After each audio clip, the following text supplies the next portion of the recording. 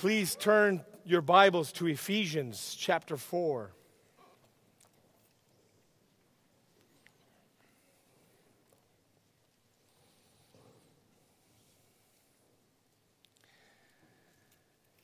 Ephesians chapter 4, as we're going to look at verse 13, but before we do that, we're going to back up to verse 11, where Paul says, "Now these are the gifts Christ gave to the church, the apostles, the prophets, the evangelists, and the pastors and teachers.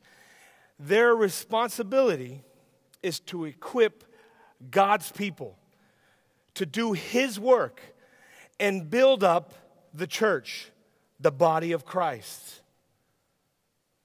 Now we see how this is to be done. It's verse 13. This is going to continue until we all come to such a unity in our faith and knowledge of God's Son that we will be mature in the Lord, measuring up to the full and complete standard of Christ. Lord, thank you for your word that you preserved for us this morning. We ask that you would open our minds, hearts, and souls to receive the goodness from it. We desire to mature. We desire to grow in the Lord, to grow in the knowledge, and we ask by the power of your Spirit that you would allow that to take place this morning for all of us, your church, your bride, your sons, your daughters. We desire this. So we ask it in your powerful and wonderful name. Amen. Amen. Amen. So Paul, as he was speaking of equipping and building up the body of Christ, the church, he now begins to unfold that goal in which this takes place to bring us to the unity of faith. I like that phrase. It shows that the real unity of the body of Christ is the unity of faith. Faith in what? Faith in Christ. Not the unity of a structure or an organization, but the unity of faith. We're not unified by what we wear. We're not unified by a denomination. We're unified in the faith of Jesus Christ.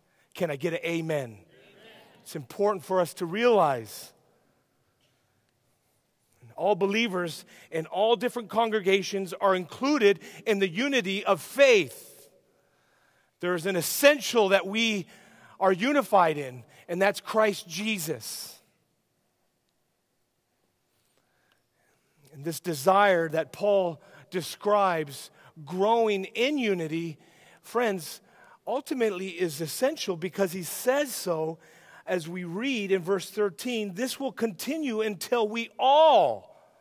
This is no left behind attitude. All. This is the case where all means all, and that's all that all means. That we all come to unity. Friends, understand that this was the passion of prayer found in the high priestly prayer of John 17, where Jesus is praying for us that we would be unified. And in that passionate prayer, he prays that we would be unified as he is with the Father, that eternal, deep unity that exists in the Trinity. He prays that you and I would experience that unity here as the body of Christ. So it's safe to say that this is definitely something that we are to grow in. We grow in this. We grow in our unity ultimately by growing in knowledge and maturity in Christ. I used to be a youth pastor about 10 years ago, Calvary Chapel, Santa Barbara. And I was a youth pastor there for 10 years. And so like almost 10 years ago, and then add another 10 years, like 20 years ago, forever ago, when I first got involved, there was a group of youth pastors here in Santa Barbara that got together. It's called Ecclesia. And we would gather and we would pray for high schoolers. And I loved it. And as we gathered together, we prayed. It was like in us praying together, we were united together. And we would share with each other, oh, so-and-so is now going to your youth group. That's awesome. Keep after him. Watch over him. It was never a like, hey, so-and-so is going to your church. You better send them back to mine. I need numbers. It was never that at all because we were unified in praying. I think if we just got together to brainstorm, it would have ended that way where, hey, give me my kids back. But because we were unified in faith and in prayer, there was this eternal perspective. And it was funny that we used to challenge each other. And so what made it potent is when kids would come and I would introduce myself to my youth group, they would say, oh, I'm from this First Baptist, or I'm from there. And I would say, oh, you know so-and-so. And they would always look with curiosity. Oh, you know them? Yeah, I know them. They're not the enemy. Other churches are not the enemy. That's the body of Christ. And there was just, you could see in their faces, there was a sigh of relief, like, wow, okay, that's cool. You know so-and-so, that's awesome. But interesting enough, 20 years ago, the senior pastors didn't get together in this city. And it kind of grieved us. We were like, man, I guess they just need to mature a little bit.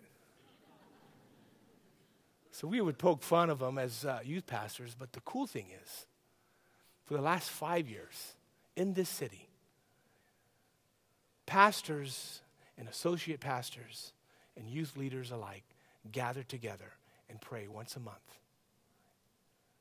Every Thursday, the first Thursday of the month. It just happened. It's so powerful.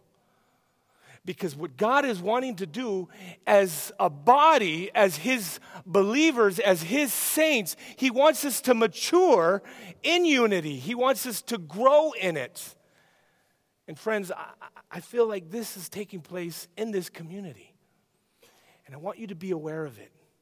Because I believe you play an important part. And that is, for you specifically, individually, are called to grow and mature as well. We're called to grow and mature. Grow in the knowledge, as it says here. Growing in knowledge of the Son of God is a call to intimacy with Christ. Not growing in knowledge for the sake of knowledge,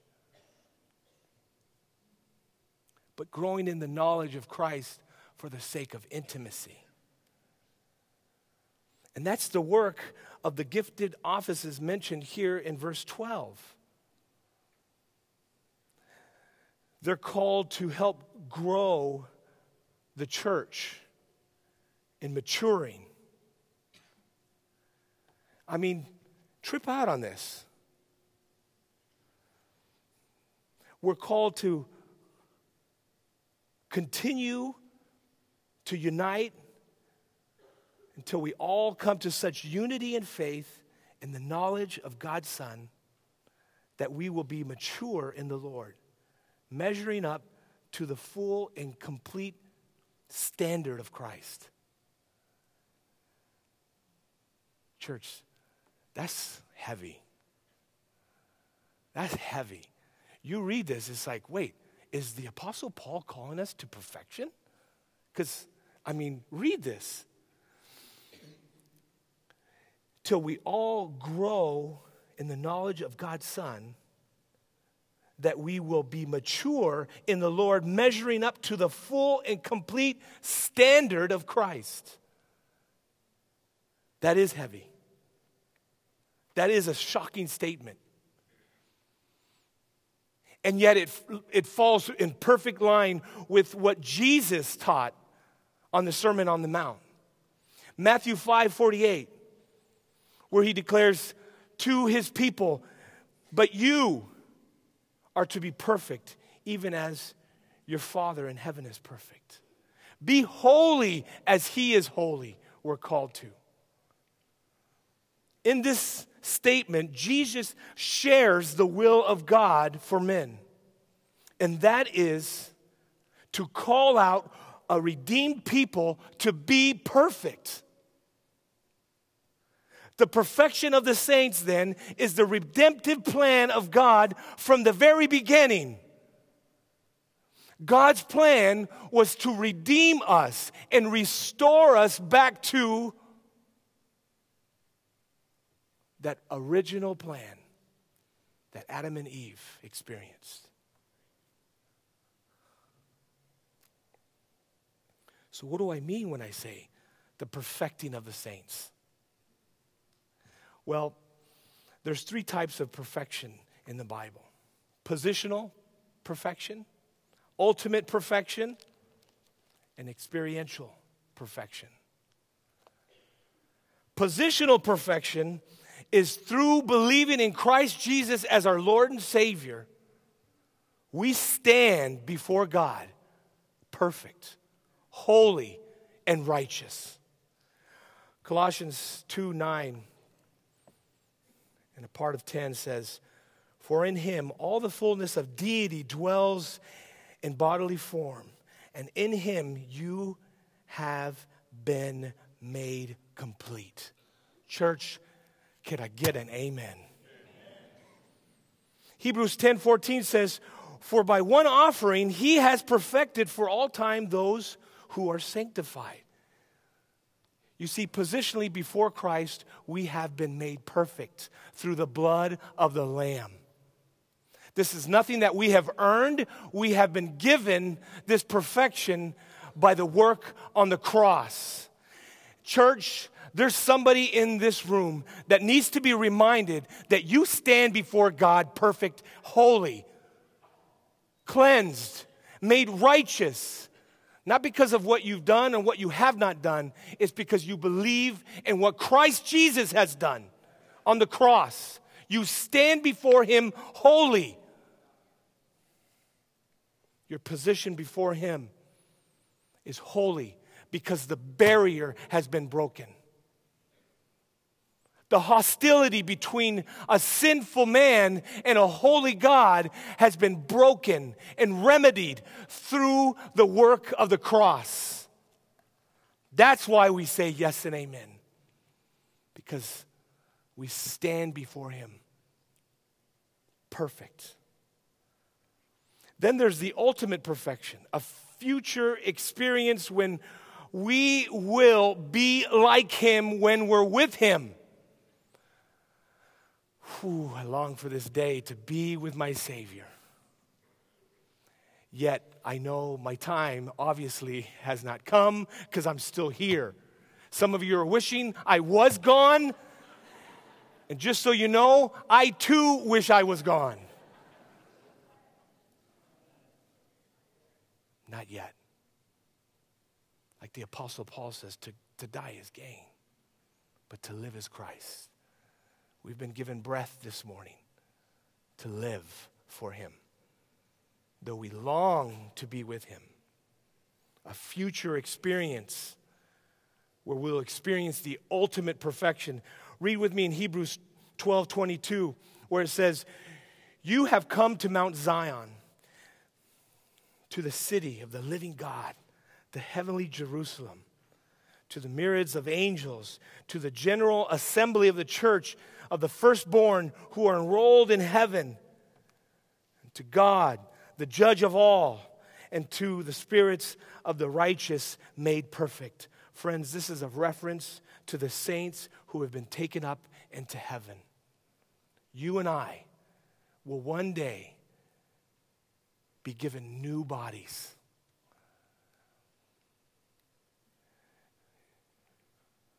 Described from Jesus as a place of paradise.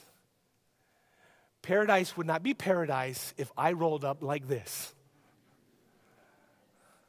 because my body here is imperfect. My teenage daughters remind me all the time. Dad, you have hair growing on your ears. So gross. Well, I'm not perfect, but I will be. Spiritually, physically, long to be with him. I like what Paul says in Philippians 3:12. He says this, not that I've already obtained it or have already become perfect, but I press on so that I may lay hold that for which also I have laid hold of Christ Jesus. Brethren, I do not regard myself as having laid hold of it yet, but one thing I do, forgetting what lies behind and reaching forward to that which lies ahead.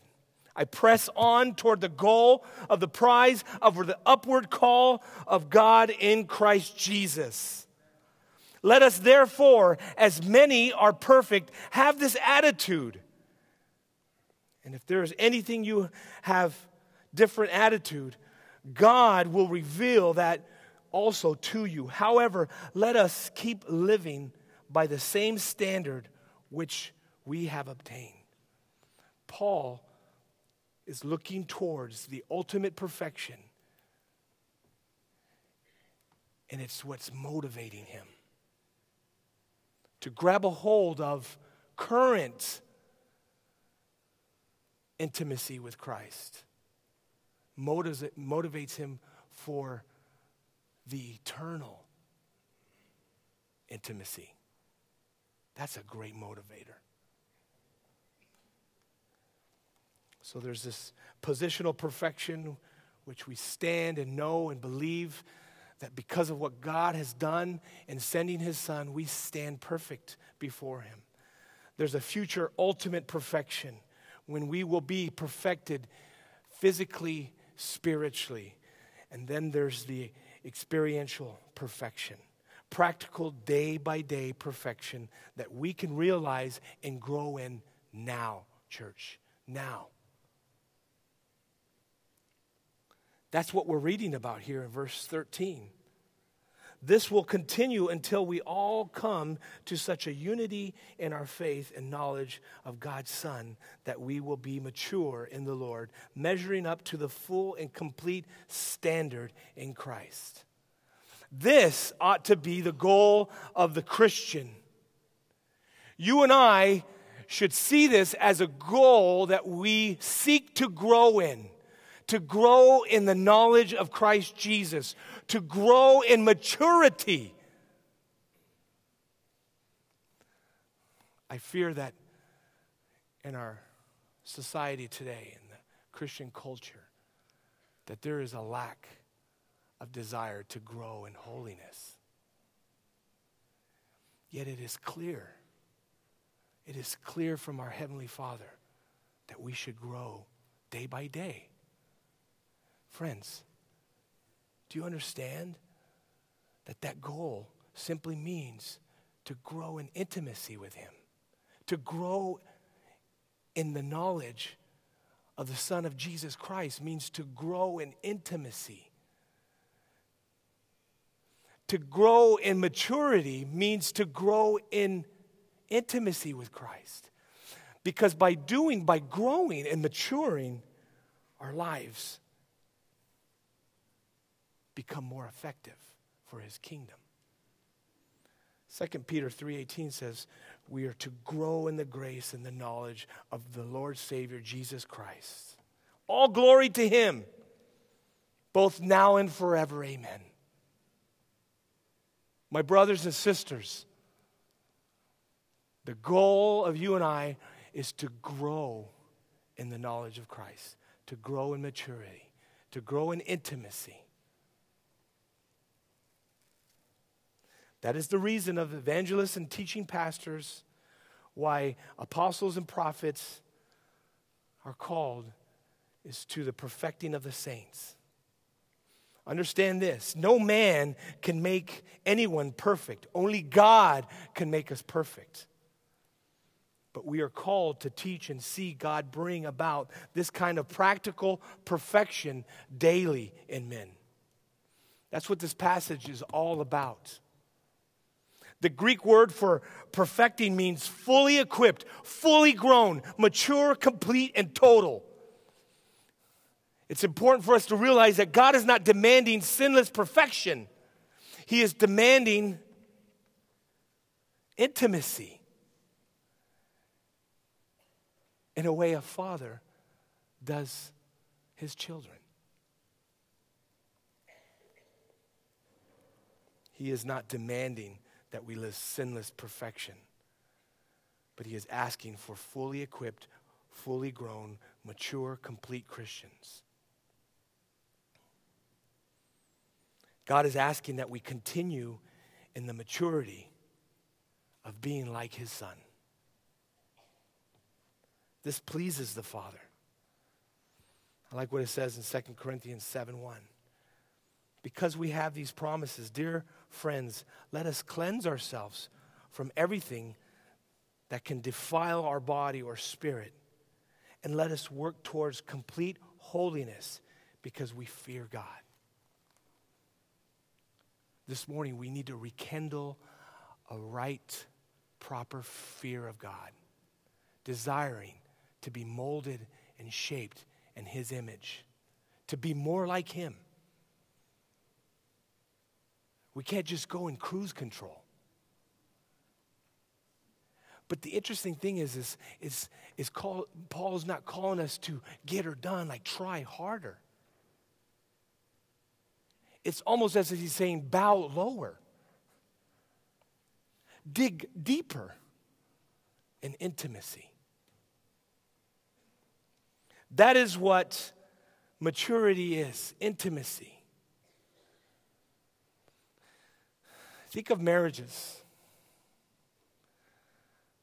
I love seeing old couples, 50 years of marriage, holding hands, walking on the bluffs there in Carpinteria. It's the cutest thing ever. To see, you could see the maturity in them.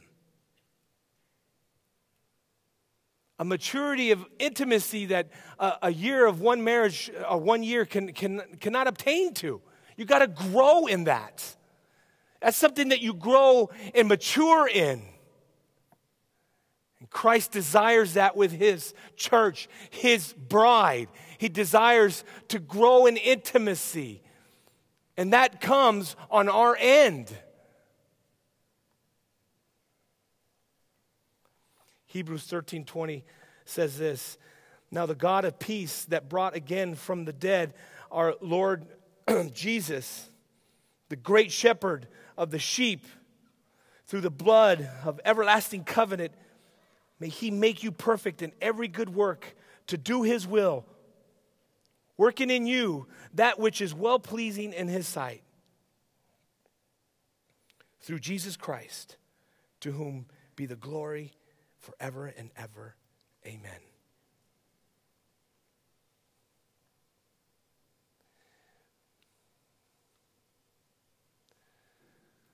This next quote I have is from an apostle that gets what I'm talking about.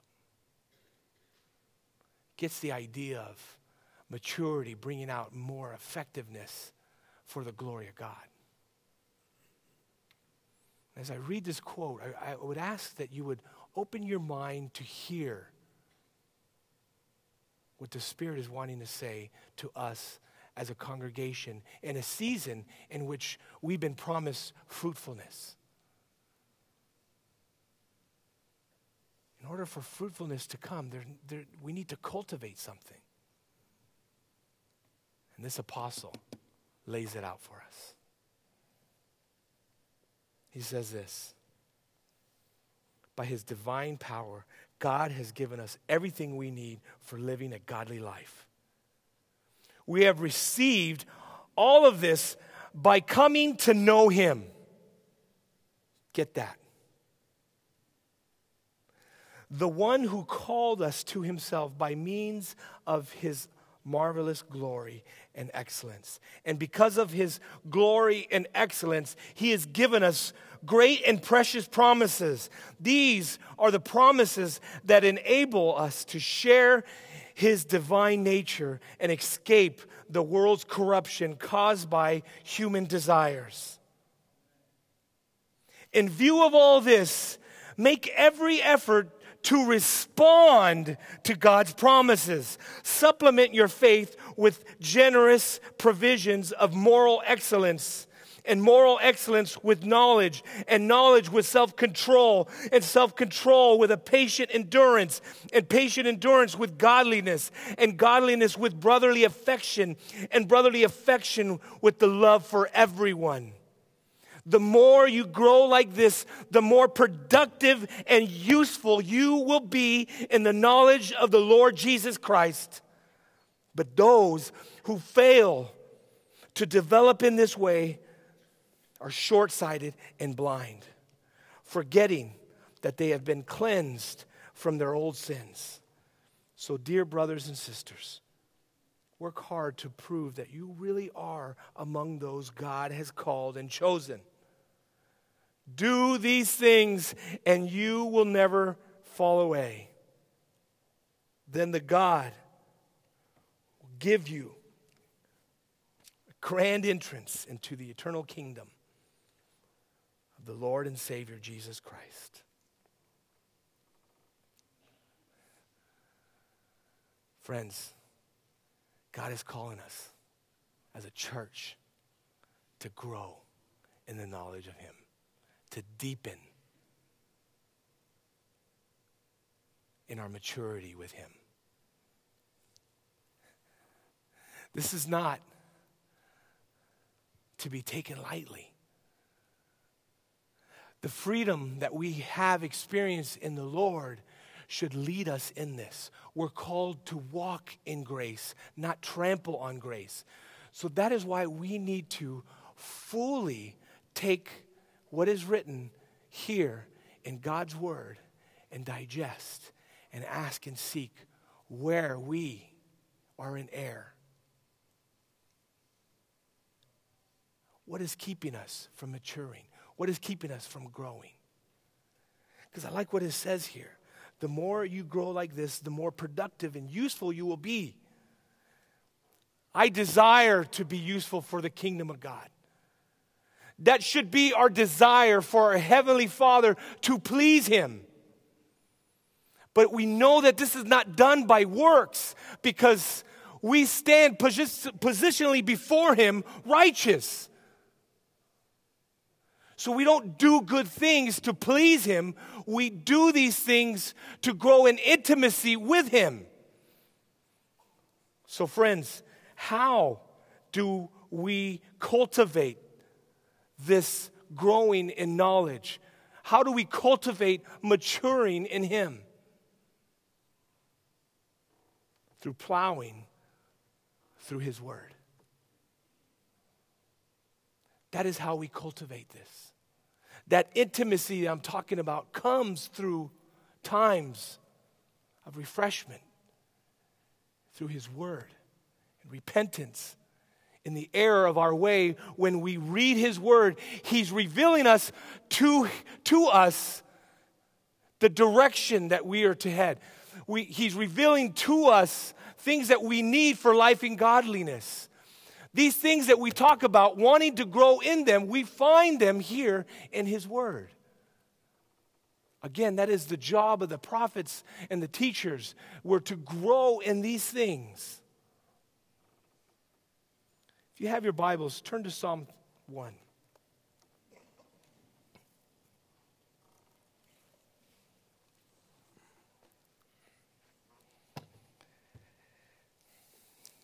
Got to make note to make sure there's a fan up here when I teach.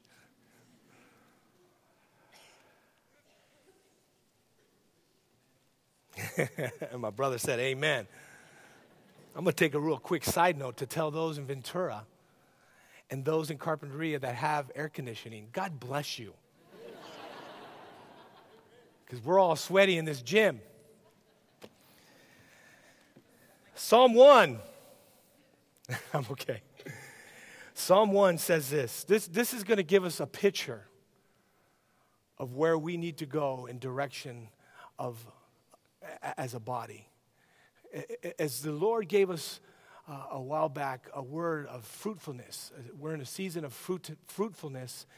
And so in order to allow fruitfulness, we need to cultivate intimacy with Christ so that we grow, we become effective, we mature. We mature in our generosity. We mature in our love for one another. We mature in being patient. All that Peter just exhorted us in. This familiar psalm says, "Oh, the joys of those who do not follow the advice of the wicked, or stand around the sinners and join with the mockers. But they delight in the law of the Lord, meditating on it day and night. They are like a tree planted along the riverbank, bearing fruit in each season. Their leaves will never wither, and they will prosper in all that they do. But not the wicked. They are worthless, chaff, scattered by the wind. They will be condemned at the time of judgment. Sinners will have no place amongst the godly, for the Lord watches over the path of the godly, but the path of the wicked leads to destruction." Brothers and sisters, let's cultivate a greater degree of intimacy, meditating on the law of the Lord. Because that, friends, is intimacy with Christ.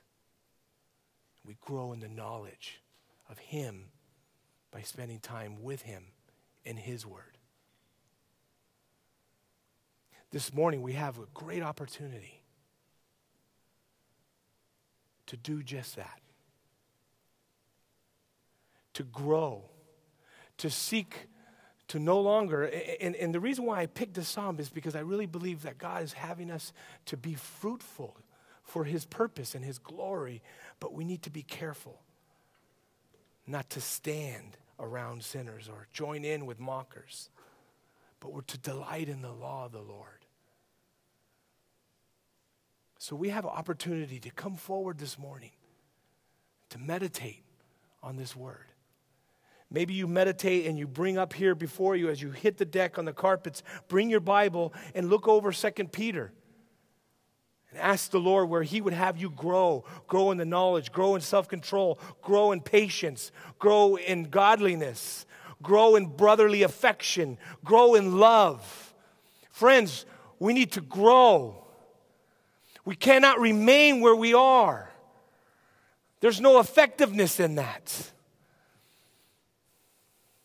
We have been given breath this morning because He's not done with us. If He's not done with us, then let's see what He has for us. This is exciting. And so I would charge all of us to spend time in meditating, thinking upon the cross as we take communion. Think about what He has done. For those of you who just needed to hear that you stand righteous before God, then come forward and take communion and think and meditate upon those things, because by doing so, you'll grow that much more today than you were yesterday. And that's what God is calling us to. This great degree of intimacy, this great degree of knowing Him more. It's not a call to religious nonsense. It's a call to intimacy and a relationship with a heavenly Father who sits on His throne, pleased when His children come before Him. Let's spend this moment bowing, bending a knee.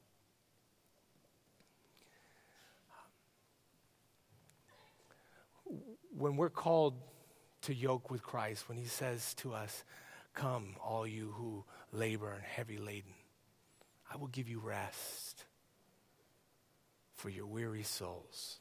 Take my yoke." Friends, that is our role. in order to do this, we take this yoke, which is easy and light.